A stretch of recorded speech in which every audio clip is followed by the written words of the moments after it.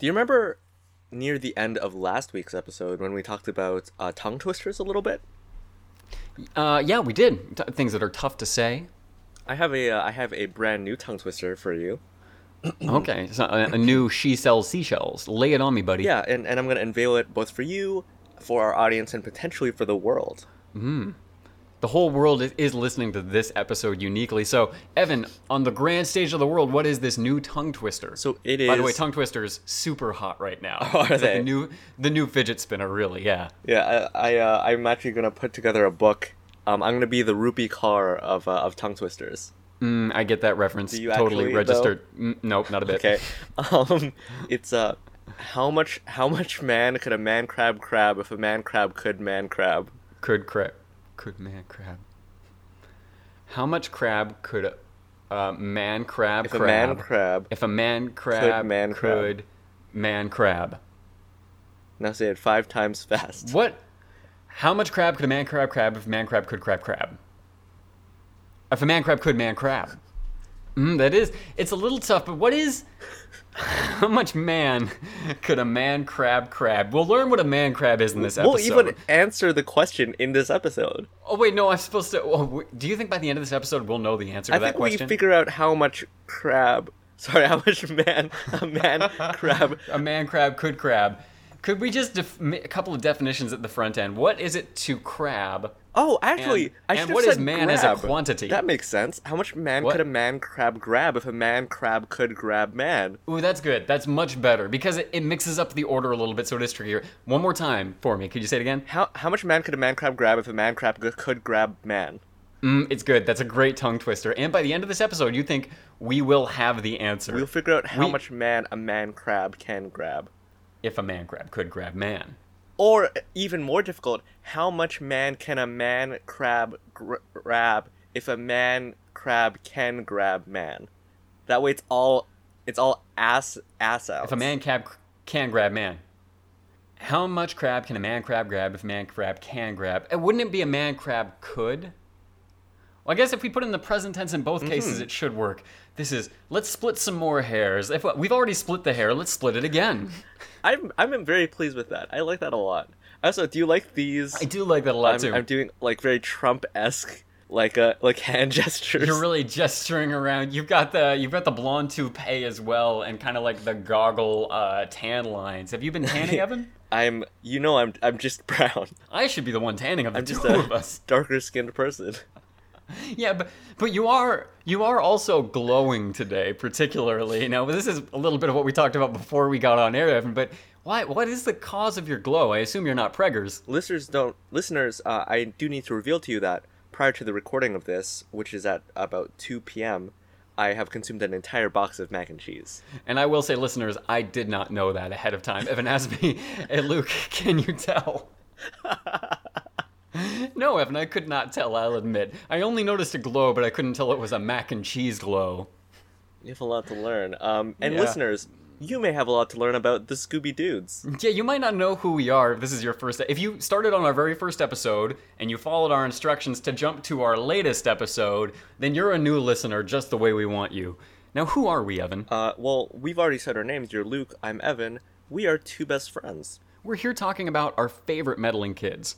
And their dumb dog, too. And this week, we are tackling an episode of a TV show, and that is Scooby-Doo Mystery Incorporated. Mystery Incorporated. I say it different every time. I say Mysteries Incorporated sometime. Scooby-Doo's Mysteries Incorporated. It's Scooby-Doo, ! Mystery Incorporated, and we're doing episode 4, Revenge of the Man Crab. Stick with us. Let's find out exactly how much man a man crab can man... If a man crab can... No, how much man can a man crab grab if a man crab can grab man? I think it's really good. The fact that I'm having trouble with it means it's a good tongue twister. 2 dudes talking about Scooby-Doo. 2 dudes just like you. Unless you're a lady, this show is for ladies too. If you're LGBTQ, we are your Scooby-Doos. But Mystery Incorporated, this is a very unique Scooby-Doo series. It's some people's favorite. I mean, I think it's safe to say that every iteration of Scooby-Doo is someone's favorite just because of how they grew up with it. I think a lot of No, but dude, nobody's favorite is Shaggy and Scooby-Doo Get a Clue. you don't think so? No one's favorite is Shaggy and Scooby-Doo Get a Clue. I mean, at most, Russian bots trying to divide America. That's the worst. The only people I think would advocate for it, and then it's disingenuous. It's so funny. I was thinking that 13 Ghosts, but no, 13 Ghosts is actually like so much better than Shaggy and Scooby-Doo Get a Clue. Shaggy and Scooby-Doo Get a Clue, which has good parts to it, but it's not like when you make the total, it's less than zero. Very bad. But a lot of people have latched onto Mystery Incorporated over the years because it is there's an overarching narrative throughout the entire series. Yeah, kind of like 13 Ghosts, but way, I think, deeper, and it's obviously longer running, and there's 2 full seasons of it, and way more modern. And there's a lot more relationship drama, and I think people have fixated on that as well. Now, granted, it's a bad relationship drama. It could have been one of the big selling points of this show, but to me, it's one of the big detriments. But it's still there, and it's still a big factor. Sometimes when it pops up, I'm like, oh, this is quite nice. But sometimes it pops up, and I'm like, ooh, That's the latter is more where I land. But there's a lot we can talk about in this episode about that. In short, it's a serial version of Scooby-Doo. It's got sharper animation and design than most series of Scooby-Doo, and a big thing, it's darker and a little bit more adult and scary than most Scooby-Doo series. If you want to listen to us recap this particular show from the beginning, I'd recommend that you go to ScoobyDudes.com, go up to the top where it says Archives, and there's a drop-down that says TV series. Click that, and you'll be able to scroll down and select and see how many of these particular episodes we've recapped so far. Our podcast is like a choose your own adventure book where it's like you start at the first page. No, jump to the latest episode. The latest episode. No, you're going to want to start when we covered episode 1. Go back a few episodes and then just do it however you want. But this is episode 4. There was some groundwork laid at this point. Where do we dive in on? With this show, we always see some random bystanders get jumped by the monster. That's the first opening scene. Dylan and Brenda are the people who are going to demonstrate for us just how scary the monster is. It's the sort of cold open that is also not... I believe Be Cool Scooby-Doo also follows the same kind of formula. Yeah, it always has 2 characters kind of establish the monster for us. But with Be Cool Scooby-Doo, it's a cold open in the sitcom sense, where it's a vehicle for jokes to really get you into the rhythm of the comedy. Here, it's more a vehicle for the horror. Well, I was actually going to say that that's a perfect segue, because I think that this is the funniest Mystery Inc. cold open I've ever seen. It is hilarious. Really? I thought it was pretty good, but for me, the horror overrides everything else. But what did you think of this? I mean, it's Dylan and Brenda. They're on the beach. I think they're a reference to a 90210 couple. Sure. I haven't done any deep research on this episode. It's certainly It's the only research I did, but I never saw that series. But what was your take on this? So Dylan and Brenda are, I guess, if not teens, young adults who, if they're not married to one another, at least live together or are siblings. Because they're like, Brenda is whining and saying like, let's go home. I hadn't noticed this. They have one home, I presume. Very adult or very childish. Yeah. They seem like a real couple, but at the same time, Brenda whines to Dylan almost like a child would whine to a parent. It's what they're doing is they are setting up for an upcoming volleyball tournament. And I think for me, the humor really starts when Dylan, in trying to appease his sibling slash girlfriend slash wife. ¿Por qué no los dos? I said 3 things. ¿Por qué no los tres? He's trying to appease Brenda or Bren. I love that nickname. He calls her Bren a bunch. Bren. And he's like, okay, Bren, like, I'm sorry. Here, have some water. It's very hot. I know. I just want to do a good job setting up these volleyball nets. And Brenda's response is, ew, I don't want any of that fatty fat water. Thereby introducing us to the diet moisture choice of this episode, Trickles Trickwid. Yes, Trickles Trickwid, that's right. We get this cool little... It's a great visual in which we see the victims from the point of view of the monster. They do this a lot in this series. We're always seeing it from the monster's perspective. I think because it's extra scary that way. Yeah, it's I guess it's kind of like Predator. Yeah, it's slightly discolored and it's a very fish-eyed lens look. Which makes sense because, as you might have guessed from the title of this episode, it is a man crab that is the monster, and it has those kind of like sock eyes.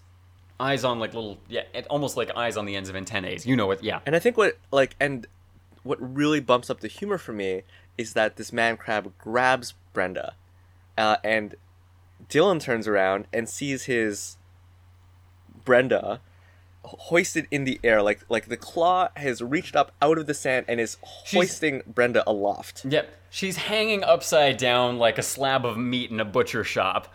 Dylan laughs. Where'd you get that? The giant fake crab parts emporium? Which I guess leads me to believe that is a real thing in this world. Well, it's what it led me to believe is that this is the kind of thing Brenda does all the time. Like, this is Dylan's expectation, which, to me, this opening actually seemed a little uneven, if I'm being honest. It didn't get a lot of laughs out of me because it seemed like it was going for horror and these laughs at the same time. What happens is the crab claw keeps pulling and dragging her further down into the sand, and Dylan is sort of walking casually towards her and just being like, "Oh, ha ha ha! Did you dig a huge hole under there?"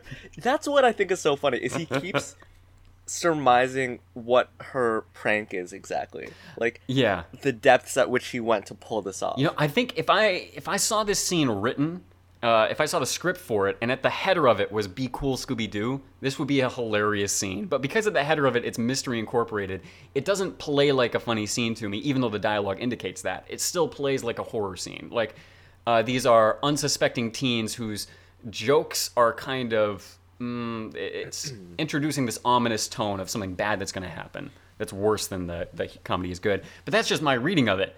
I did think several parts of this episode were very funny. And I do think a lot of the comedy comes right at the start. So that all happens. I really gotta get some water. I'm sorry. No, it's cool. I need some water too. Okay, perfect. Hey, Trickles Trickwood. Evan couldn't hear that, but listeners, it was funny. Okay. How was your water, Evan? It's great. It's very moist. Yeah? Was it diet water, or was it some of that fatty fat water? So it was full fat, whole fat water. Full fat, yeah, mine. At 2% water. So a lot of the humor, I think, is right at the top, just like right at the beginning of the episode. So that takes place, and there is a volleyball tournament that has been sponsored by Trickles Trickwit, and that's when I think a lot of the sight gags and a lot of like the background audio gags take place. So lay it on us. There's one thing I think we're both going to build up to, our biggest sight gag Easter egg. Yeah? So building up to it. I'm so glad we... I will say this. I'm very disappointed that you caught it. Yeah? And it's a great one. It's very, very cool. So some of the little audio gags that are taking place, we know that this tournament is going on. What is her name? The DJ? Oh, Angel Dynamite. Angel Dynamite. Okay. Good. Basically, blaxploitation boiled down to one female disc jockey. So, Angel Dynamite is, I guess it's sponsored. It's normal, right, to have like a radio station for like a sponsored event like this? Oh yeah, absolutely. K-Ghoul Radio is sponsoring.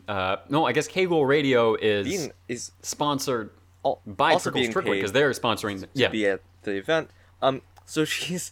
One of the things she says while she's on the air is, what Mother Nature drinks when she doesn't want to look fat. Oh, yeah, as advertised by K-Ghoul's own Angel Dynamite. Now, this is one of many parts of this show, I think, that's... it's acceptable if it's joking, if it's making a play on something, but I think it doesn't actually go beyond... I mean, what do you think?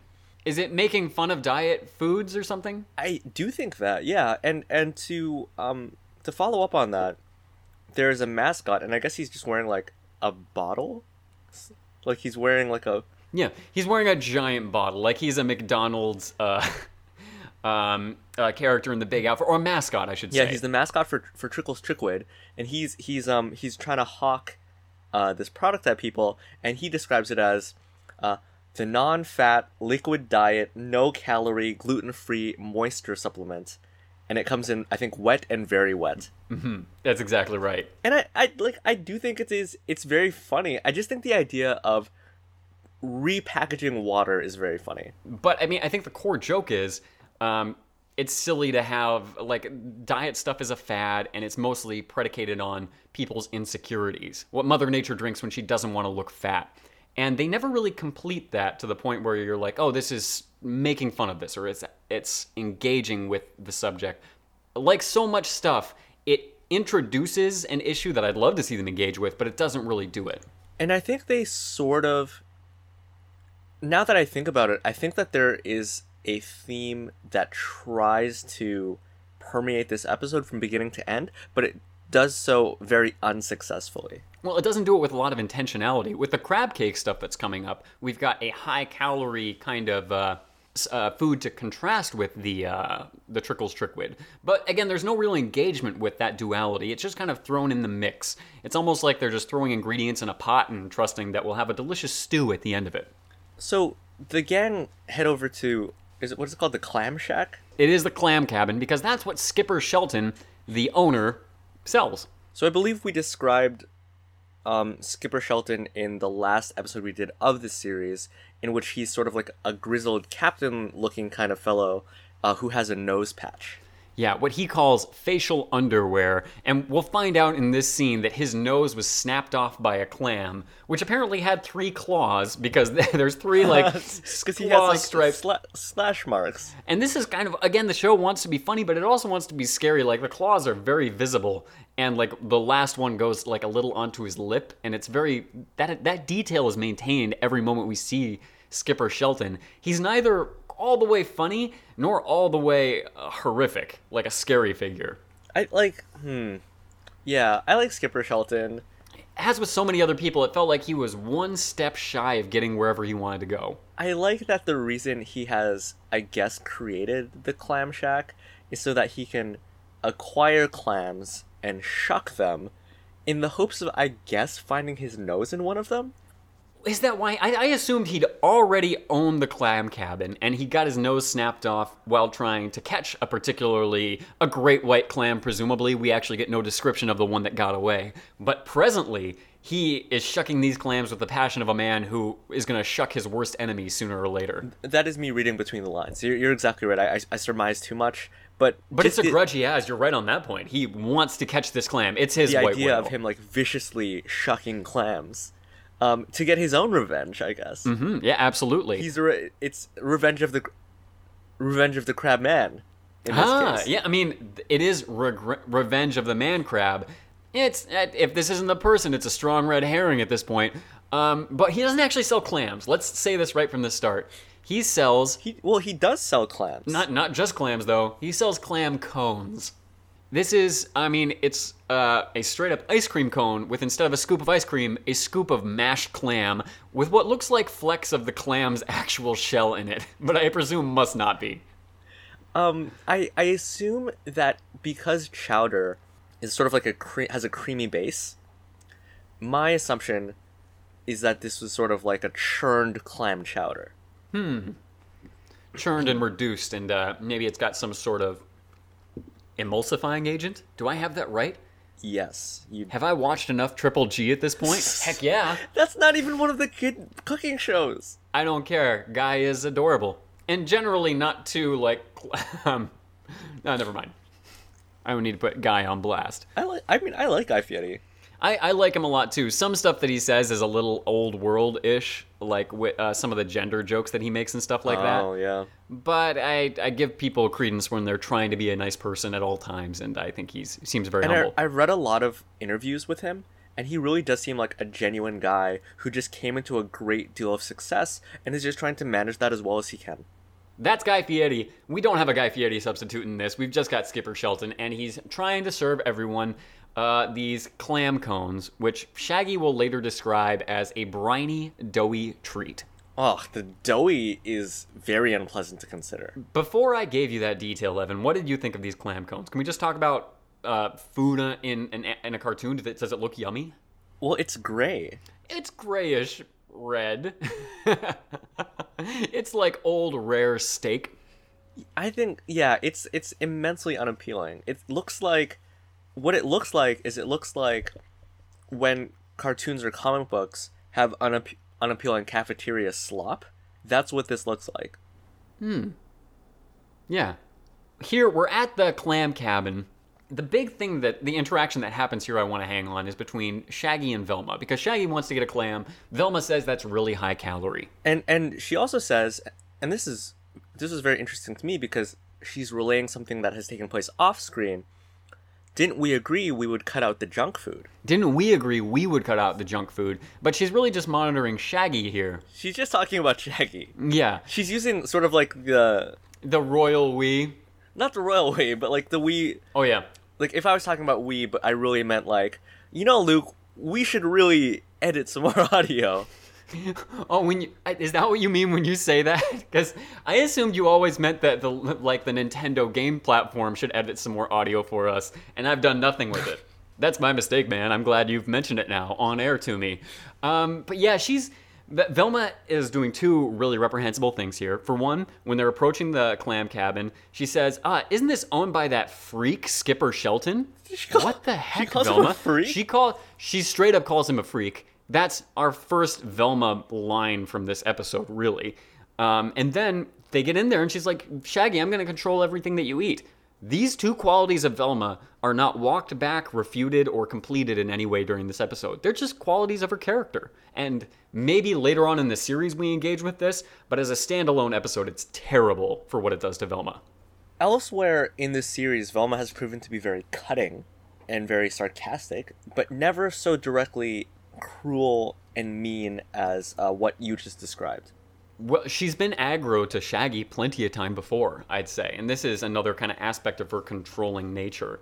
Shaggy, in this scene, orders something small because Velma says he can only order something small, and then he leaves without getting anything, and Velma says not even to look back at it, as if, like, they're leaving, what? Oh, shoot, biblical reference, help me, man. It's Lot's wife. Lot's wife. Sodom and Gomorrah. Sodom and Gomorrah, that's what I was looking for, yeah, as if he would turn to salt if he looked back at the clam cabin. So it just Velma's terrible in this episode. It sounds like you're kind of a pillar of salt right now. Nice. We learned a couple of other things. Can I just mention, we learned that Daphne is allergic to clams, or to crabs, or to shellfish. To seafood. They're very general. And this is... There's a really... One of my favorite little visual gags in this episode is we know from the first episode, I believe, that Daphne's... she has, I think, 4 sisters, and they're all extremely successful. So there's like... They're like Barbie doll versions of Velma, Daphne, just dressed up in different professional outfits. Yeah, we call them like Nurse Joys. Oh, yeah. And so one of her sisters is an astronaut, but then when we see her and her husband getting married, it turns out they're both astronauts. And and that's where we see Daphne has her horrifying, and a really horrifying seafood allergy. So gross. It's disgusting. Well, the worst part, when Daphne turns around at the wedding and we see her immensely lumpy, misshapen face, isn't just the lumpy, misshapen, horrible awfulness of her face. It's the fact that she's got a unshelled shrimp sticking out of her mouth, which looks like a tongue. It looks like a tongue with a little barb at the end. Yeah. And it made me think of, like, the Flood in Halo. Ooh, yeah. It made me think of, like, if a snake tongue had an alien-like second snake tongue within it. Like, it's got that second one that jumps out of the first one. It's just it's a horrifying, gross, grotesque moment that I think is played for laughs. I think it was supposed to be funny. I found it, as you like to say, grotesque. Very, very gross-tesque, I would say in this case. I'm gonna up the ante. And now, let's talk about Skipper, and why Skipper is kind of he's the primary suspect, I would say. Skipper says that every time there's an event on the beach, he agrees because this is an observation one of the gang makes, every time there's an event, they move his business, which seems ludicrous to me. Wait, I didn't quite understand. Why are they making him move his business? Because it's in the way of stuff? Because I guess it's in prime real estate, and they're just like, oh, this is like a nice, sunny, sandy sort of beach area. We don't want you here. This is where we want to play volleyball. So they somehow took this wooden static building and they relocated it. Exactly. It's not a food stand. It would make a bit more sense if it was a rundown food stand, but this is the kind of building that, like, Eeyore would build. It has a modest lighthouse as a part of it. And ostensibly, they then move the shack back after the event is over. And also, Skipper Shelton's, like, really bitter about it and is, like, declared, like, easily declared his anger at the town for this many a time. He's got bad customer service skills. So after that takes place, we see a seagull in the sand, and that seagull is grabbed by a crab claw and pulled beneath the surface of the beach. With a puff of feathers. And this, too, is kind of a scary moment where it's like, whoever the villain is here, whatever their motivations are, in addition to all of that, they wanted to kill a seagull. They saw a seagull and they thought, I want to kill that. Well, for no reason. I like that it's communicating the idea that the man crab is more crab than man. Like, it's a monster, it's a beast. It really does communicate that. Yeah, I mean, it communicates that it wants to feed on this seagull, and this is like the chorus line of our show, but by the end of the episode, we have no reason for why this was done. It doesn't make any sense to me, but from there, we move on to the volleyball game. It's actually happening. It's an all-girls volleyball tournament, which, I don't know, is that a reason? Like, was that so that we could see the comely animated women doing volleyball stuff? Do you think that was the justification? What did you call them? Comely.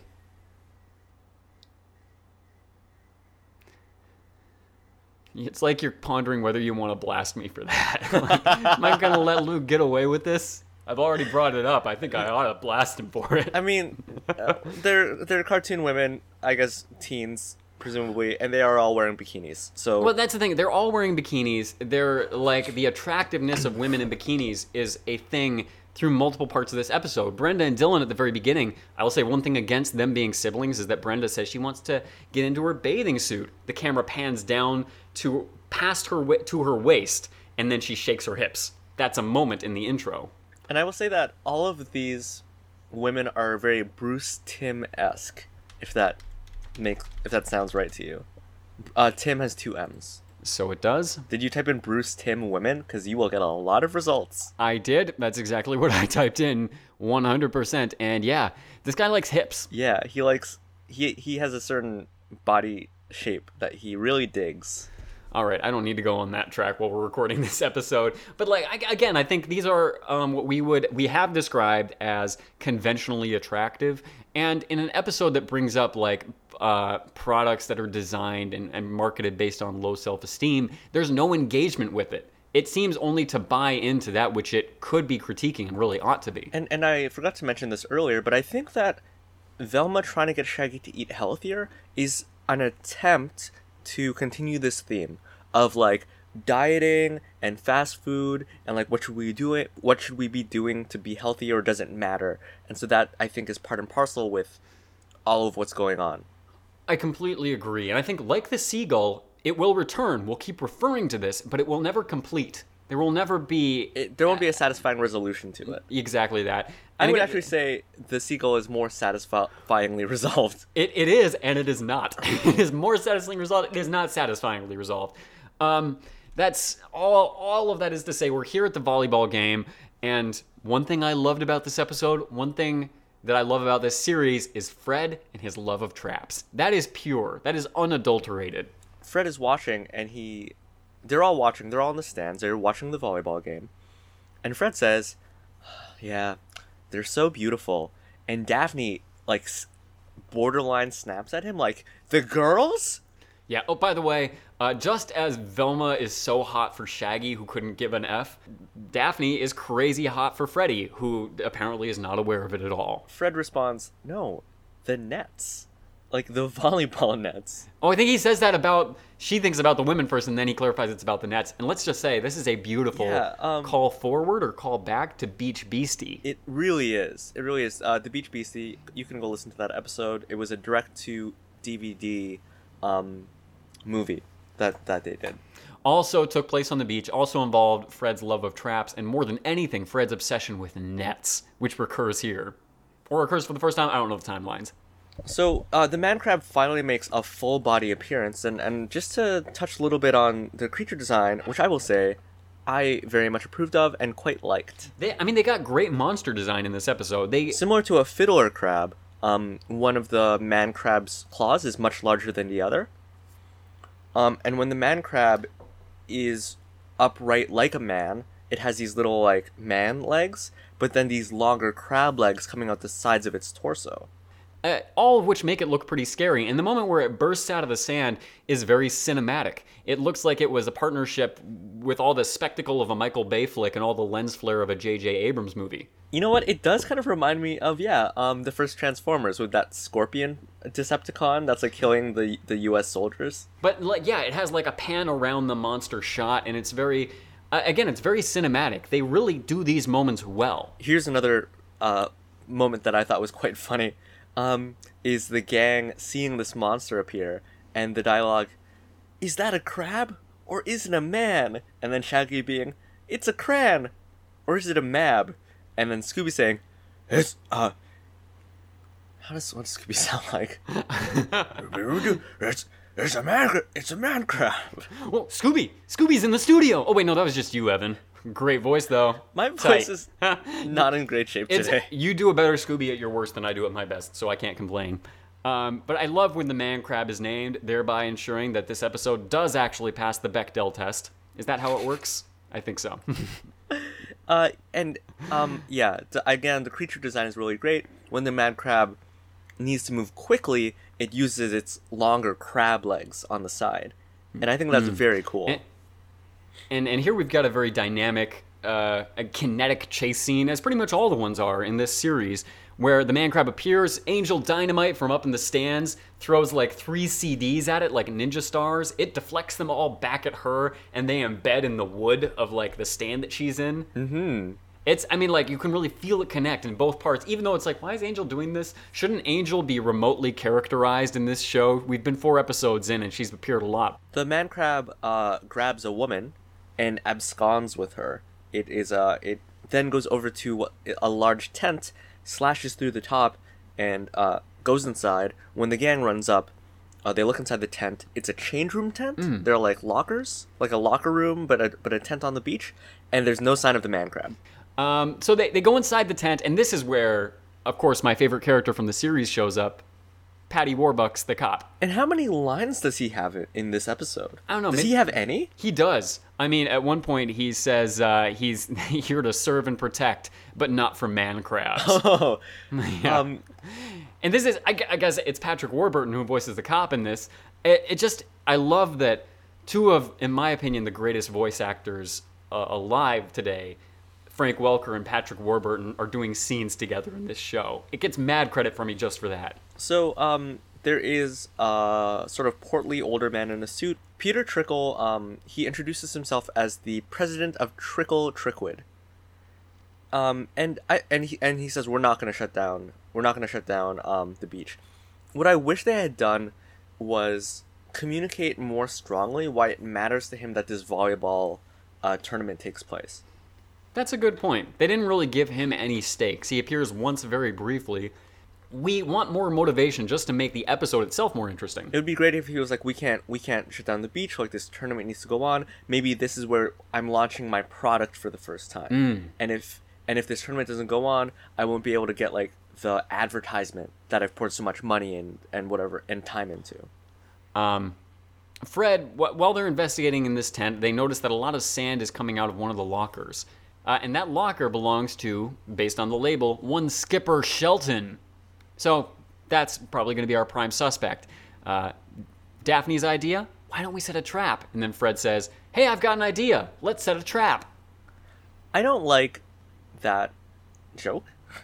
Well, I mean, the joke is that Fred takes credit for everything Daphne says, or like Daphne's the smart one, but Fred takes credit. And I don't like this either because, again, it introduces in this episode that women are either meek or mean. Like, I don't think it's well established. You don't think those are well established? I don't think that it's well established that this is something that happens, that Daphne says something and Fred doesn't hear it and then takes credit for it.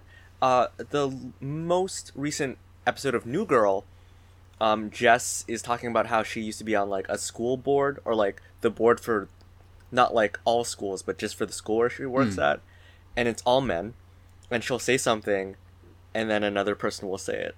And it's like, it sounds pretty like trite, but it's actually directed and performed very well. And the idea of that episode was just kind of like that, yeah, like women are often not taken seriously. Yeah, and you say it's trite because we've seen that kind of thing attempted before, but you can always do it in a new, fresh, fun way. if you know what you're doing and if you intend to do something with it. Here it just seems like an offhand, like, whatever, now we'll have a moment where a man takes credit for a woman's idea. But it doesn't fit with Fred's relationship with Daphne, except that Fred doesn't really pay attention to Daphne or listen to her. Yeah, I think Daphne still longs for Fred in a way that really does not communicate good things about their relationship. there's a certain joke where, yeah, it is just Fred neglecting Daphne, not really paying attention to her, but in this way, by actually sort of like taking credit for what she said, it seems crueler. Yeah, it seems crueler, and it seems like what is this building to? All it seems to feed into is this episode being mean to its women, or like doesn't like women. That's all I can take it to mean, because it doesn't really give us anything else. Fred does say that Daphne would be the perfect bait for his trap because she used to play volleyball. Oh yeah, and then we have a little smash cut where Daphne is terrible at volleyball. All of that is to say that Fred wants Daphne to act as the bait. Daphne's good to go with that, so she's going to go change into her bikini. By the way, when Daphne's in her bikini, 99% of the time she has no belly button, in a way that was, for me, conspicuously weird. You know what? Daphne also has 4 identical sisters, so maybe there's a little something there. I'm just going to run through a bunch of details. Daphne's perfect bait. She wants to be in the trap. Shaggy and Scooby are going to help somehow. They're watching the crab. They think that Skipper Shelton is the man crab, so they are watching the clam cabin to see if, I guess, he puts on the man crab suit. And they're talking about how they love crab, or eating it, or had in the past prior to the appearance of this beast. And all of the things that they describe are not actual crab dishes. Really? What did they describe? I love it when Scooby and Shaggy talk about food. So if they were talking about crab food, what would you say? Crab cakes, crab legs, Yep. crab rangoon. Sorry, what? Rangoon? Excuse me. Crab rangoon. When I grew up, we had mostly like this viscous liquid crab stuff. Crab rangoon. But what did they describe? They describe, they dream wistfully about crab brulee, crabberoni, which is just like, sounds like lobster mac and cheese, which is like a thing. That sounds good. Crabberoni sounds good. And crabsicles. Nope, so bad. Which I assume is just artificial crab meat, like the frozen kind, artificial just crab stuck meat. onto popsicle sticks. Oh, these are just very poor college students. That makes it's very consistent with my picture of Shaggy and Scooby in my mind. But Shaggy's like, no, like, we can't go to the clam cabin like I promised Daphne, and then like, Velma, or myself, I wouldn't eat more junk food. It's this, Scooby and Shaggy don't get a ton to do as far as like interacting with one another. Well, almost all that they do, because, again, they've set Velma up as the villain in Scooby and Shaggy's friendship, or potentially Shaggy because he's not owning up to his relationship with Velma, though Velma's pushing it in a way that's really not healthy. And because they set it up that way, it puts Scooby and Shaggy at odds, where there's this long-running secret between the two of them, who 4 episodes in has not been furthered or resolved. So it is a weird trap that Fred sets. Basically, it's, I'm glad we're going into the detail of the trap. I guess, standard, in that the crab monster will step on a plunger that has been hidden In the sand. and will then be catapulted into a waiting pot, a large one, like a very large pot, A big old cauldron. and then a lid will shut down on it, thereby trapping the crab. And I feel like there's a real Chekhov's gun in which Fred is admiring the volleyball nets, and he's saying that, like, those are some, like, high tensile strength nets. He does. Oh, yeah. I wonder what the tensile strength is. I love that detail.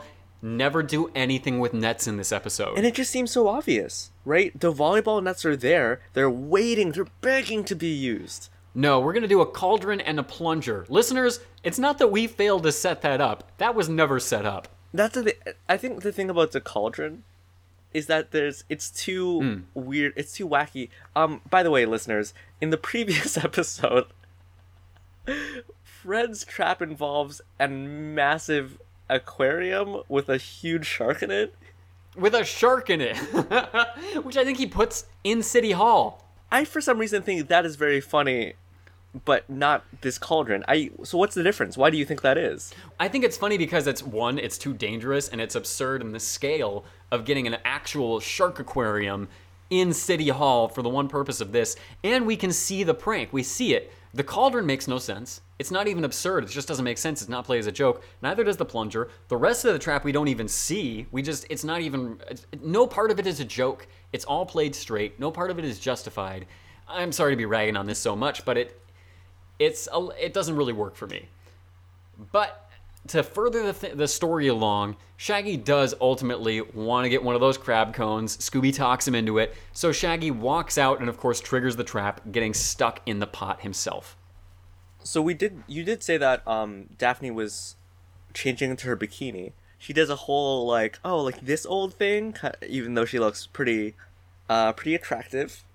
And there is even, like, a little, while Daphne and Velma are having what is almost a heart-to-heart, like, they come so close to revealing to one another that that Daphne is into Fred and that Velma digs Shaggy.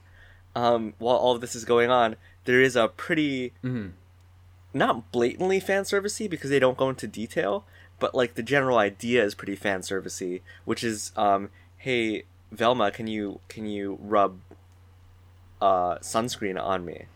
Well, I mean, when Daphne jumps out of the Mystery Machine, I think it is a very, like, she's kind of showing off her figure a little bit. She wants to look good for Fred, and she's doing that for the audience here as maybe, like, a preview. And then she asks Velma to, like, rub some, like, baby oil or lotion on her back or sunscreen because Fred likes shiny things, which I think is pretty funny. I like that. But it is all, like, she wants to look good for Fred. It's all about Fred. This is never completed in a way that says, you know what, maybe look good for yourself, or maybe it's not necessary. Maybe Fred isn't. I mean, it's all supported. This kind of thinking is portrayed in the episode by reading the plot as correct. And it's certainly not refuted. And then also Daphne gets grabbed by the man crab, and it disappears with her into the sand. The trap doesn't work because Shaggy is inside of it. And Fred, like, screams to the heavens, "No!" as he's clawing the sand. She was so shiny! Which is a great line. I love that. And he's clawing at the sand where she's been pulled under.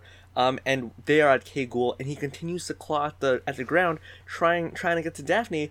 And this isn't the first time that Fred has had spiraled hard. Yeah, and I feel like Fred failing. I think he has a lot. He has maybe not a lot of neuroses, but like one neurosis. Failing to, I mean, his goal is to catch monsters, and he hates to fail to catch monsters. I think when he fails, he puts himself in a bad place, and he gets in these, like, really negatively dangerous funks, if I can call them that. I think it indicates he has one source of self-worth, and that's traps and catching criminals. Although it's somewhat conflated now with Daphne, because Daphne was kidnapped, and he seems broken up about her specifically, which seems like that's the growth that the episode is indicating. Fred does maybe have some feelings for Daphne. One little tidbit. Can we talk Easter eggs for just a moment? Do you mean the Easter egg that we breezed past earlier? We breezed way past at the beginning. The reason I ask right now is because we see the license plate of the Mystery Machine when Daphne finishes changing in the bikini. It's 345600, which, of course, we all know is the color hex code. Oh, no. Relative for dark green. So definitely an Easter egg there. Couldn't be anything else. It's also the first 6 numbers of my social security number. But the bigger Easter egg was much earlier on. No, you don't think? Evan, you're giving me a look like I shouldn't have given that out. Is it actually? No, it's not. I can't believe. Well, I'm glad I got you there. But way earlier on, if we can back up to the beginning, when we're panning through the volleyball tournament, there's 2 characters in the background. Yeah, so there's this one black guy, and you'll notice that he's wearing blue shorts. And what you might... Are you effing with me? Okay. Your face, you went for a drink too, and then like you paused mid. I mean, I was excited initially. I'm like, whoa, is there a reference here? Is there gonna be something? I was hoping it would be like Black Dynamite or something, because we have Angel Dynamite in this or something like that. And there's not. No, it's Pebbles and Bam Bam from the Flintstones, all grown up. You can even tell because Pebbles has a little bone in her hair. Yeah, she does, just like the original, and Bam Bam is recognizably white-haired despite being young and hunky. It's pretty cool. It's a little bit of a Hanna-Barbera crossover. I like it, and I found with a little research, it's from the Bam Bam and Pebbles show. It's not from Simpsons. There was a grown up version of them with a TV show at one Yeah, no, point. I did know that. You did know that? Yeah. I had no idea. Which made me like it more. I like it better when it's like, oh, these are these two relatively obscure characters all grown up. I really liked the Rugrats show. I thought it was pretty good. I want a live action Rugrats adult show. I don't understand. Do you mean like Tommy, Chucky, Phil, Lil, Angelica, Dill? Who am I missing? I want Rugrats as New Girl. You want them all like actual adults, but like filmed with like actual living, breathing human actors. Yeah. You know what? Future episode, fan cast for live action adult Rugrats. Huh? I love that idea. Actually, That's good, huh? All right, listeners, we're no longer doing this episode. I've made it clear that it's not my favorite, so we're now doing a live action fan cast for Rugrats. I think new podcast, Rugrats. New podcast entirely? Wow. We just fan cast the Rugrats at various different ages. We've got everything from newborn to geriatric. I was thinking more recaps, but yeah, sure. I would just fan cast, just Rugrats fan cast. Yeah. I mean, we could do recaps, but during it, say who we thought would do that scene better If or there's whatever. not a Rugrats podcast called Rugrants, Ooh. that seems like such a waste to me. That's good. Rugrats is very good. And then I imagine like it's the theme song, and then just like a sick beat under it. You know what I mean? Like do do do do do do do, and then I can't do. That'd be so. I would listen to it.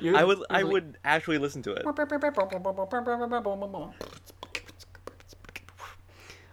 Listeners, we're going to stop this recording right now and delete everything we've done so far for Scooby Dudes. It's garbage compared to our new idea. We're gonna burn all of it down. We'll burn it to the ground. We're going to light it. Let's just... Fred is in a funk. Fred is in a spiral. They are at K-Ghoul. He can't get out of his own head. Luckily for the gang, there is mail. Scooby goes to get it. It's from Mr. E. Mr. E has been giving them hints and clues for the overarching story throughout the series so far. He's voiced by Lewis Black, and we know him by his wax seal insignia of an E. The only thing I know about Lewis Black is that he was Anger in Inside Out. Yeah. I've seen a lot of his comedy stuff here and there. I will say of his performance in this show, it's laid on thick enough that it sounds like he was given no part of the script except the parts that he reads, and he delivered them all in one sitting. I will also say this, and I don't want to dwell on it too much because I worry about you having to cut a lot out of this recording. So many of their mysteries are solved not in full, but in part by Mr. E, that it cheapens them a little bit. It doesn't really further the mystery of who is Mr. E. There is a little bit of that in this episode, but this show's balance between Monster of the Week and overarching plot is a little uneven for me. But I've given plenty of criticism so far. What Mr. E has given the gang is an excerpt from a newspaper and an 8-track. So the excerpt from the newspaper just talks about how a long, long time ago there were 4 teens, and they were exploring the caverns beneath Crystal Cove, and they disappeared. And it looks to be from like the 50s or something. It's black and white. I guess that's all newspapers. Never mind. They also have an 8-track, and my favorite gag probably of the episode is where Fred takes the 8-track and puts it on a record player and then drops the needle. So we just see it rotating around, bouncing the needle every time it passes. Angel looks at him like he is a gosh darn idiot. It's very funny. Fred as an idiot is the one truly redeeming part of this show for me. It's so funny because when he did that, I didn't see anything wrong with what he was doing for the first few seconds. I was like, okay.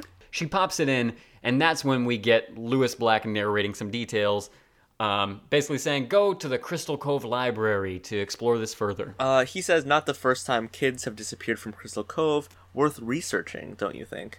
And I will say that for as helpful and accommodating as Angel is being, they roast her pretty hard. Really? What do they say? They're talking about, like, these kids or whatever, and they're like, oh, did you know them? Yeah, they're like, Angel, did you know these 4 kids? And she is like, no, I don't know them. Like, it's that level of suspicious. I thought it was her being insulted, just like, you guys, she's what, like, at her oldest in her 30s. Well, I mean, I think Angel in previous episodes that we've seen before has, at a critical moment or at the end of the episode, done like the camera zooms into her and she looks both ways really quickly. Like, she's just been shown by editing and visuals alone to be suspicious. Vaguely suspicious. I have never I think there have been moments of this previously where it's like, Angel seems like an odd addition and they're seeming to indicate that there's something more with her, but they try and do that without characterizing her at all because, spoiler alert, she's a woman. We can't have any of that. If we do characterize her, we'll give her one negative quality and make that everything. So they go to the library, specifically to a part of the library that Velma says is called the morgue, and they're looking at the old, they're just looking at the old newspapers? Pretty much. I mean, what's it called? Never mind. Microfilm? Microfiche. I am a little disappointed you got it, because I had it immediately. Barely. And I barely got there, too. It's not microfiche, it's just on the computer. It looks like it's just digital files. It's all about, it's more about the journey than the destination. Although I did end up at the wrong destination. Yeah, your motto is it's not about the journey or the destination. Yeah. Because I stay at home, baby. They find out that Skipper Charlton, for decades, has been saying that if the company doesn't stop moving the shack, he will take revenge on the town. He'll take drastic action. And that also the caverns go... The Crystal Cove caverns extend beneath the beach. They do head down to these little caverns. And they find some weird stuff. Like, they find that someone has created a very intricate, and like what you would see. Have you ever played Skyrim? I've seen Skyrim played. Have you seen, like, in the mines? Like, they have all of the in Skyrim? Yeah. That's most of what I know Skyrim for. I know two things. I know being in very dense little tight-packed mines and running out of lockpicks, and I know exploring space at the hands of giants. Those are the two Skyrim things I know. Along with Thomas the Train Engine. I guess there's a third one. So, yeah, someone has sort of constructed a very, very intricate, elaborate series of wooden stairs that go up around, I guess, what is a massive stalactite, stalagmite sort of thing. Yeah, I see what you're saying right now. Actually, what this made me think of was the first Hobbit film. The Gnome King, you know that? Gnome King. The scene in this episode lasts about 2 hours less long. It's about 2 hours shorter. Do you mean the Goblin King? It's very long. It's very long, but hey, it's also bad. And also, don't they kill the Goblin King by, like, doesn't Gandalf just, like, slice his throat open, like, on screen? Yeah, like, it just stabs in there, and then they have, like, a DreamWorks Pixar style, like, 20-minute chase scene through the mines. I like the chase scene. But it is, like, the sense of setting underground is very real. I really liked it. And they do come across a hanging cage. There's a cage suspended from the cave ceiling. And inside the cage, there's Daphne, there's Brenda, there's some other teens, and what I found delightful. There's the seagull. This has got to be the best part of the episode, along with some of Fred's lines. Just the fact that the seagull is also in this cage, it could easily fly out of. I just really like... After the crab, let's say that the man crab grabbed the seagull in a means of sort of like creating impending tension for anyone who might have noticed it on the beach at the volleyball tournament. The man crab does not then need to keep the seagull in its possession. Yeah, like keep it locked up as if people would see the seagull flying around being like, hey, that seagull made it back out. Guess this crab's not a big deal anyway. Guys, that crab's a big wuss. And I like that the seagull is sitting in the cage and just kind of like being a super chill bird. Now, in your mind, is that the last moment with the seagull? Yes. It is not. I will say that. Now let's keep moving on. So I like that when Fred... I'm going to come back to the seagull. I like that when Fred approaches the cage, he's like, Daphne, you're all right. Whoa, this is a nice cage. Yeah, he instantly starts to admire the handiwork of this trap. Craftsmanship. But yeah, he does seem genuinely concerned over Daphne, if just for a moment between his trap concerns. The man crab does appear. There's a somewhat lengthy chase scene. I wish that it had been scored like almost any other iteration of Scooby-Doo. Before we get to the chase scene, can I just say one thing? The gang gets out. There's a moment where the the seagull flies away. The crab appears and then chucks the cage at the gang.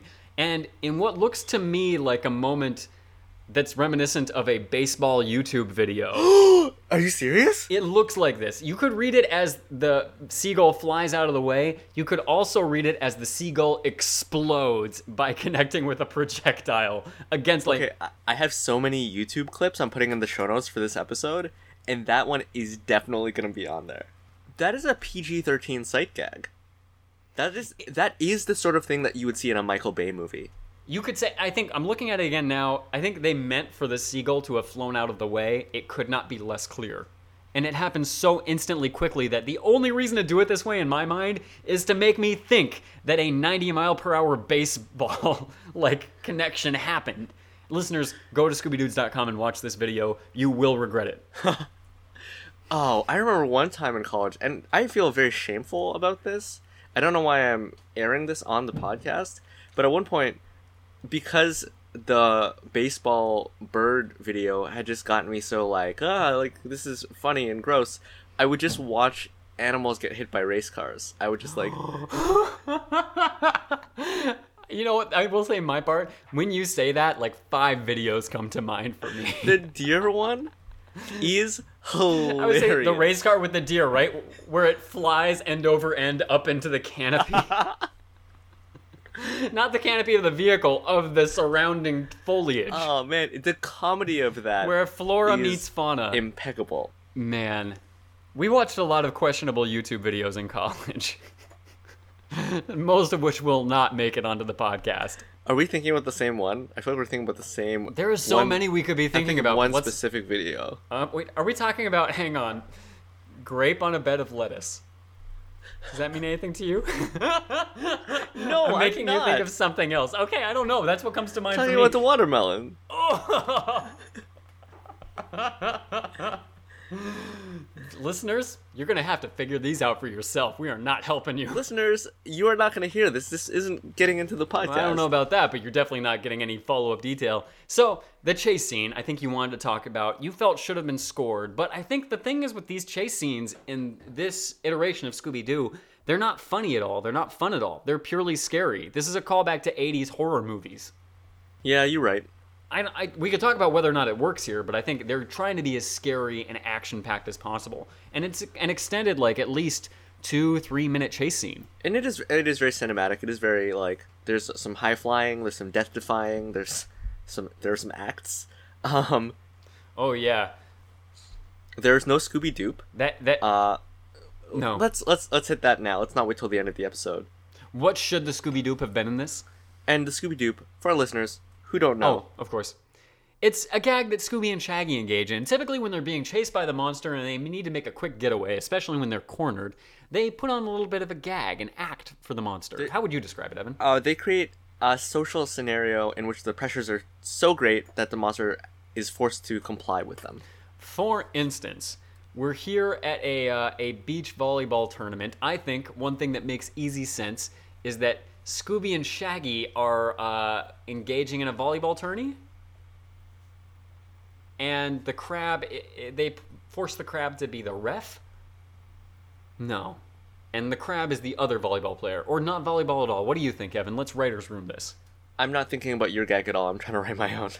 Yeah, I can tell that you're like, well, that's that's a dead end Luke is walking down. I'd better see what's another direction. Again, neither the journey nor the destination for this guy. Here's my idea. And I guess this kind of rips off of, well, not rips off of, just takes from similar material from the most recent Be Cool Scooby-Doo episode we did. You know, a dunk tank? So it's like a dunk tank, but there's no water in it. Or maybe there's water in it. I don't care. And Scooby and Shaggy are trying to get away from the monster. You know what? I'm sorry. This isn't a Scooby-Doo, but I think it's a great visual gag, and I wish that it was in this. You just have a great visual gag you want to tell us about. We just gave them a long explanation of the Scooby-Doo. Now we'll show you what the Scooby-Doo is. Forget that. Evan has a joke. It's funny. So Scooby and Shaggy are in the bottom of this dunk tank, and they're trying. And it doesn't matter if there's water in it, if there's not water in it. Who cares? And the man crab tries to grab them at the bottom of this dunk tank, so it puts its claw in, and it goes down, and it doesn't catch anything. so it comes back up, and then it moves around, and it drops again, and then it grabs one of them, and I guess maybe Scooby like faints or something, and then they try to bring it up, and then he like slips through, and it's just the man crab getting frustrated, being sort of a living claw machine game. I will say that this is a great gag that you've directly lifted from Be Cool Scooby-Doo. It's a great one. Good on you for it. And one that begins with Scooby and Shaggy having already been dunked into a dunk tank, a carnival scenario, and then proceeds with the crab doing an arcade scenario gag with them, all during a beach tournament episode. Do you not think there can be dunk tanks on the beach? Okay, so there's a dunk tank on the beach for an unrelated, like, I guess there's a carnival going on along with the volleyball thing. There's like there's a school fundraiser happening, and we come upon Scooby and Shaggy already having been dunked. So, like, someone has already thrown the... They're hiding from the man crab. They're hiding from the man crab in this. So it's not even like, that's not a okay, it's not a Scooby-Doo. You already said it's not a Scooby-Doo. It's not a Scooby-Doo. I feel like you're hiding behind it not being a Scooby-Doo when that's the worst thing about it. That's...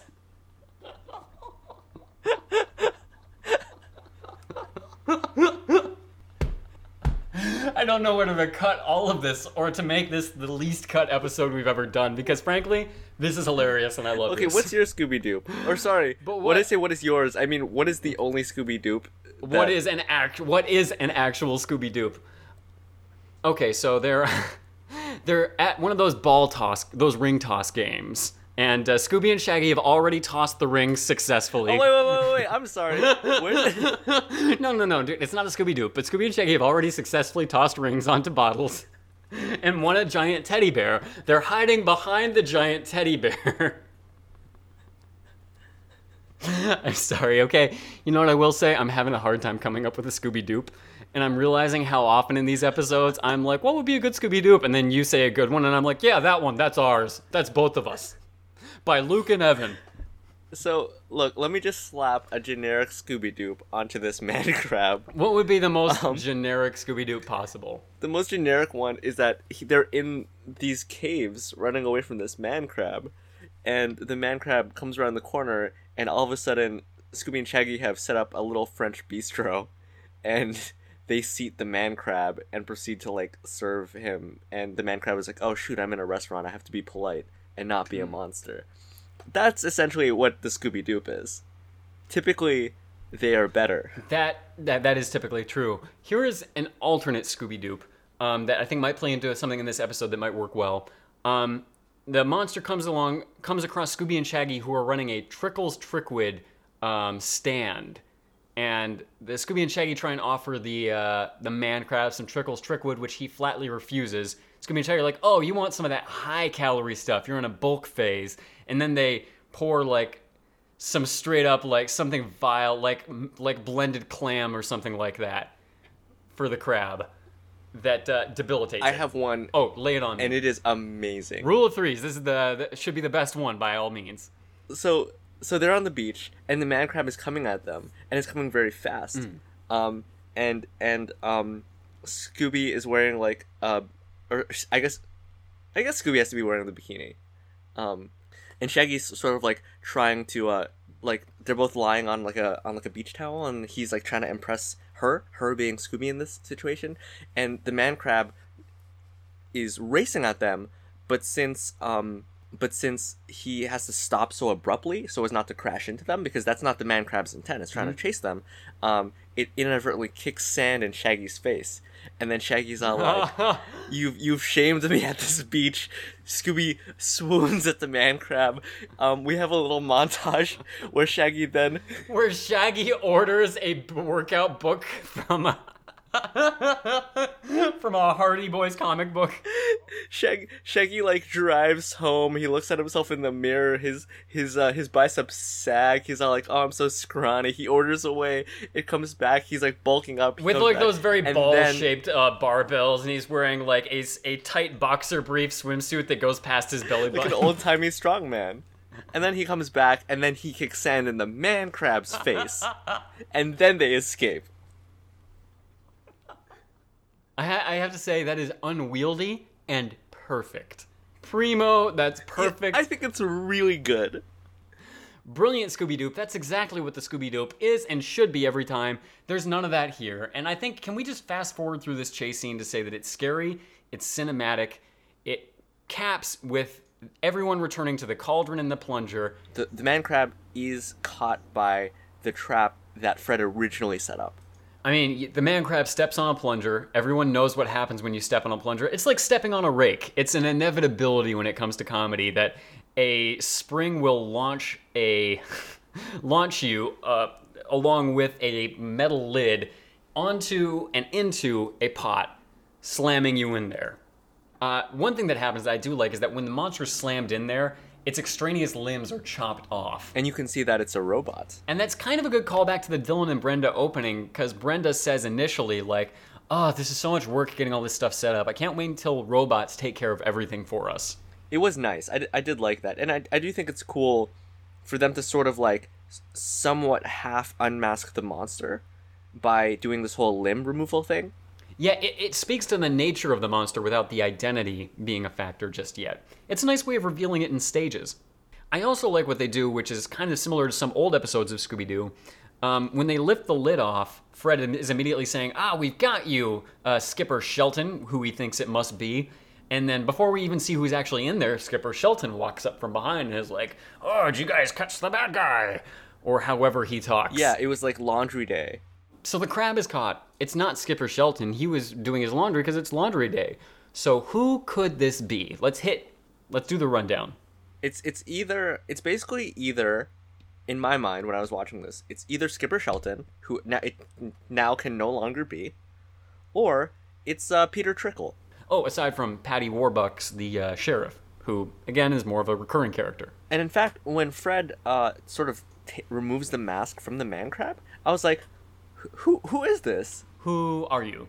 And it's one of the kids from the picture that we saw in the newspaper. And it's also the person who wore the bottle mascot outfit at the very beginning of the episode. His name is, correct me if I'm wrong, Bud Shelton?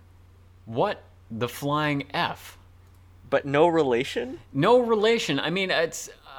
Bud Shelton is also credited as Bud Coleman in the credits. Because at no point does Skipper Shelton say, like, me no good nephew. Wow, that accent went two different places. Neither of us have done him exactly right, I don't think, but it's, Velma figured it out. She's very smart. She noticed that, there's sort of, like, 3 freckles on his face, which matched the face in this old newspaper, and then also Daphne was man crab handled by this monster, and did not turn into a monster herself. So, and she's allergic to shellfish. So, and sorry, can we talk about how Daphne is allergic to, I guess, 2 different things? I almost brought it up before, but in the previous episode that we watched, or maybe the one before it, she's allergic to genuine alligator skin. No, she's allergic to synthetic leather. Oh, synthetic leather, that's right. She shows us with that little bondage moment. Yeah. Go back and listen to that episode if you want to hear it. But yeah, Daphne's allergies are a frequent recurrence. And play a plot point of sorts. Here, it's a sloppier plot point, because really the only 2 things we had to go on were the fact that Velma saw that one of the teenagers who disappeared was evidently someone who advertises for Trickle's Trickwid. Not unimaginable that the disappeared person actually showed up at some point and was documented in another newspaper and then had to get a job. And the fact that the man crab wasn't a real crab. That should have kind of been a given, Velma. So Bud Shelton, apparently Trickle's Trickwid was his idea. He wanted to call it Bud's Bloosh. His invention. I also don't know why he feels so protective of this thing he invented, which is diet water. And all the jokes about it being diet water happen right at the front end. From then on, it's taken seriously. It's played straight down the middle. There's this whole... I know we could have done this a little bit earlier, but there's this whole brand called Boxed Water. It's water in, like, a carton. Boxed water tastes better. That's what the ad says. Boxed water is better, is what it says. And that's the name of the brand, is Boxed Water is better, and it's just water that's in a box. Yeah, with what seems like a complete absence of branding. It's just on it. black and white. To the point where that is the branding, yeah. That is, in my mind, the epitome of I have more money than I know what to do Here's with. the thing More money than that I sense. just checked on this article, which I will put in the show notes. Oh, yeah? Apparently, the benefit to boxed water is not that the water itself is better because it's just water.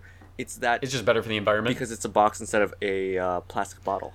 I believe that. I believe that boxes are technically better, although if it's lined and it can't be recycled the same way, I don't think. Though that might be something they take into account with these box water. Overall, buying your water in any kind of container is really bad for the environment. Just don't buy water. Water Yeah. is free. I mean, it's not free, but like A reusable container. Buy a reusable container. That's all you need. Box water is worse. the best possible thing is to just not drink any water. Let's just say that Bud invented Trickles Trickwid, the product. Diet water, essentially. And he made a robot suit. And he made a robot. Like, the skill sets here seem so different. One is like pure con artist who has no design capabilities, and the other is like brilliant Tony Stark level inventor. And like person who has those kind of resources too. So when Bud had his product essentially stolen by Trickle, Bud wanted to get revenge by inventing this robot suit, and over the course of 10 or 20 years, or I don't know what, take Trickle down. Daphne's like, why didn't you just sue him? And he's like, lawsuits take a long time. And that's it. That's his only justification. And again, he seems to have been at this for years. He built an underground layer and designed a robot costume that's on the level of the Hulkbuster. Actually, yeah. Infinity War out this weekend. Oh, is that coming out this weekend? It actually is this Friday. Oh, tight. The 24th, 27th. I had no idea. I was more interested in Westworld, another robot-y thing. Westworld. Westworld. Okay, sorry. Is that a thing? Is that a thing where they whisper Westworld? I don't think so. In your Are mind, you serious? in your mind, they whisper Westworld at so many different points. Have we made a joke about that? They say it at some point. Every time you bring up Westworld, you whisper it. And I've actually, in conversations with other people in which Westworld is a topic of discussion, I've said, Westworld. And then they've looked at No, me dude. like I'm a weirdo. Yeah, man, that's because it's a weird thing I did in an episode. Why on earth would you take a weird thing I do in one of our episodes and think, this thing, this one thing, I put Luke on blast for 90% of what he does, but this thing, I'm going to think it's normal. You kept doing it. And then I had to justify myself. I was like, oh, is it in the Westworld commercials, don't they whisper it at the end? I don't think. I'm taking no responsibility for you thinking that from what I think. No, dude, I just said it as like I made a reference, and now the fact that I'm naming that reference shows how clunky the reference I made was and makes it clunkier. Oh my gosh. It's so married in my mind. Like, whenever I think Westworld, I don't even think cowboys first. I think of someone whispering Whispered the word Westworld. Westworld. Oh man, I mean, now that I think of it, in just about every scene someone does whisper Westworld, but that's not a plot, like that's not something that's noticeable in the show. This is unbelievable. I'm like, This episode has gone on and off the rails so much. But we're pretty much at the end of it. Bud was the villain. He was trying to get back at Mr. Trickle. He was so dumb. Everyone was so dumb. But they have caught the villain. he would have succeeded too, if it weren't for you meddling brats probing into my crustacean-themed revenge scheme. I like it when they do a take on that. That's fun. Right at the end, Daphne's like, oh, hey, what did I miss while I was in this cage with a seagull and other teens? And she sees the photo of all those missing teenagers, and she notices that they're all wearing lockets that match a locket that she found in the first episode of this series. Yeah, or she notices that two of the kids are the same people that are in the locket. It's also the same locket. Oh, it is as well? Okay, I didn't notice that parallel. But yeah, so we're kind of uncovering a mystery by increments, but for me, partly because we're watching it so far apart, I don't notice it at all. Like, I don't know what we're building to. I'm not grasping the build. Like, at the very end of this episode, if I may say it, the gang is talking about, like, oh, what is this? What's the mystery? The locket, Mr. E. And these kids from a long time ago, we pan back from the gang saying this to see Angel is listening to them from the sound booth. And then Angel turns and looks at the camera, and then the episode ends. Like, she just stares at the camera for a good moment. And that threw me a little bit because unlike you, I've never observed Angel do anything that seems suspect.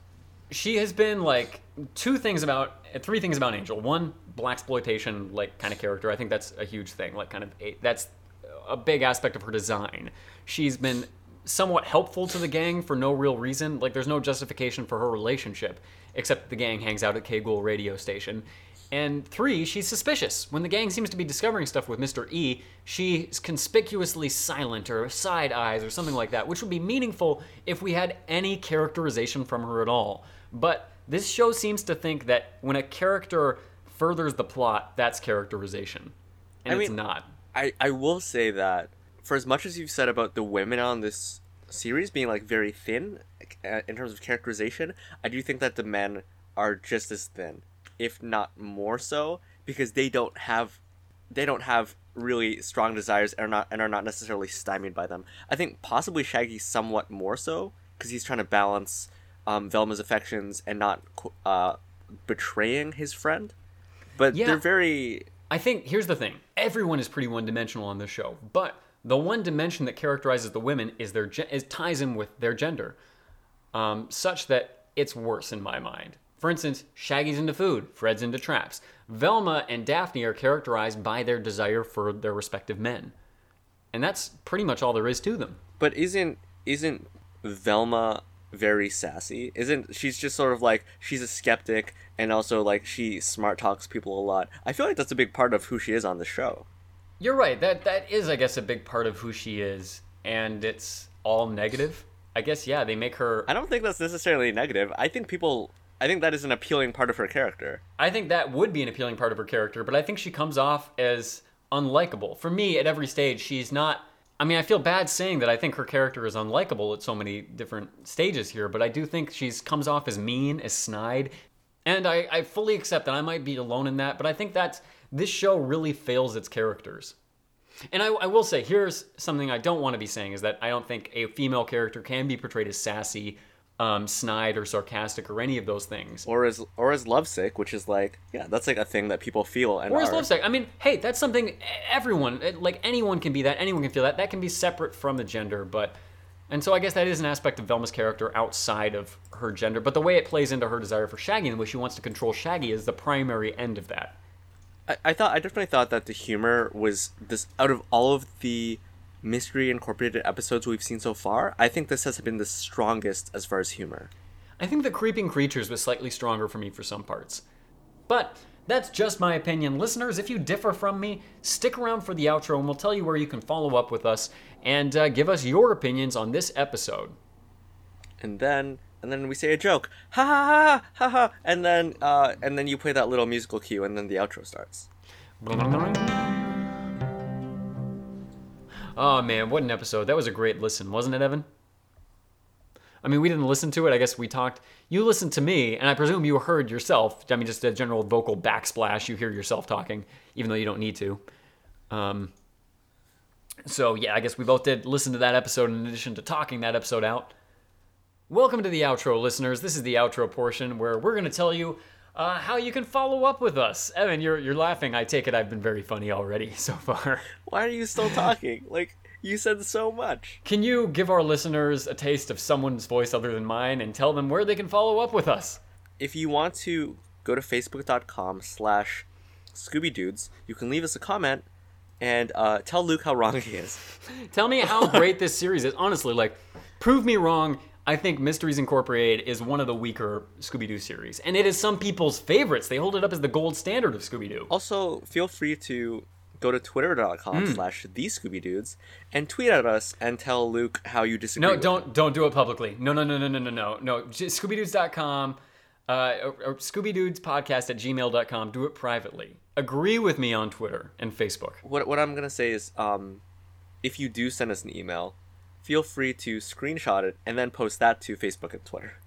Yeah, that's fine. I'm okay with that. You know, I've honestly, because I think I'm pretty funny in some of our responses, I've thought of posting our emails. You're so full of yourself. I am. I really. You're an Ouroboros of somebody. Like, that's how full of yourself you are. You're an actual Ouroboros. Somebody has to be full of me, and so I'll take that mantle up. Twitter, Facebook, ScoobyDudes.com, and Gmail. If you go to ScoobyDudes.com, if you find the page for this particular episode, there is an actual little comments widget that I've put on the website. There you can leave a comment and tell Luke that his opinion is not one that you share. Okay, enough. Also, if you go to iTunes, leave us a 5-star review, and in that review say that the things that Luke thinks and feels are not the things that you think or feel, or that really anyone thinks or feels. I will read that on this podcast. Evan will read that if he can find it before I delete it, because I will delete it if you write it. If you Wait, disagree with me... You're deleting other people's reviews? I don't care. 5 stars, even if you find a way to give us more stars, I will delete the review if you voice even the slightest criticism of me. Even the slightest word against me. I'm like the Church of Scientology. I play aggressive defense. The best defense is a good offense. No, really do. Write us a 5-star review on iTunes. Evan will read it on air. It'll be fun for all of us. It'll help all of us, especially if you live in Canada. Lastly, far from leastly, give us your money on patreon.com. It's how we get our original title card art, how we pay for it every single week for every single episode. It's how we justify putting all this extra content out there on patreon.com/ScoobyDudes. Sign up for Patreon. If you become one of our patrons, there is a messaging feature. And what you can do is you can bring up this messaging feature and you can pen or type up a little message that says to Luke that Luke is what's another word for patently false in the things that he says. Do you think I'm going to help you? You think I'm going to crack open a dictionary or a thesaurus here and give you the word you need to put me on blast? Do me a solid, man. Is that what you're Throw looking me for, a Evan? bone. Because I'm not going to do it. All right, man. What word is it you need? No, I'm done. Okay. I think that's everything. Yeah, that's it. Oh, but of course, if you donate to us on Patreon, we'll shout you out the first time, big time, and we'll shout you out every other week, also big time. We'll do it every other week. We'll also do it every other week. It's like we'll do it every odd-numbered week and every even-numbered week. Is there a better way of putting that? No, I think that's it. That's the most concise. That's the most limited subset we can define it as. So be like these people. Donate to us on Patreon so we can thank you. Thank you, these people. And with that being said and with that being done, I think that I am going to eat another box of mac and cheese. Oh, Evan. People are going to see that on you so easily. I mean, you might be able to go out in public right now because it's been a few hours and people won't notice it. But if you have another one, you're going to be like a beacon, like a lighthouse. Yeah, it really sets in after the first hour or two. You're not really demonstrating. I don't know what's going on. Big time. Here. And I am going to finish drinking this green sludge that Ipti-Sam made as a shake, which actually tastes really good. What's in it? Ipti-Sam, what's in this shake? Strawberries, tiny bit of banana, lots of kale. Lots of kale. Lots of kale. Did you put some like lime juice or something in it? There's some limeade. That's good. It made me think it was kiwi. Yeah. But really it's just a lot of kale. Part of that. If you can make me think kale is kiwi, you've succeeded. You have truly pulled the wool over my tongue.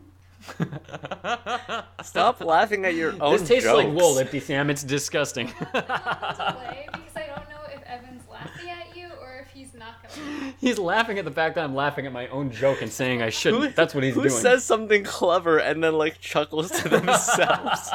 I do because it was clever. You admitted it was clever just now.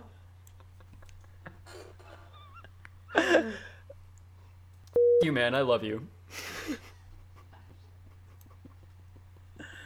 At least swear back at me. I thought about it. You saw me pausing. I thought about it.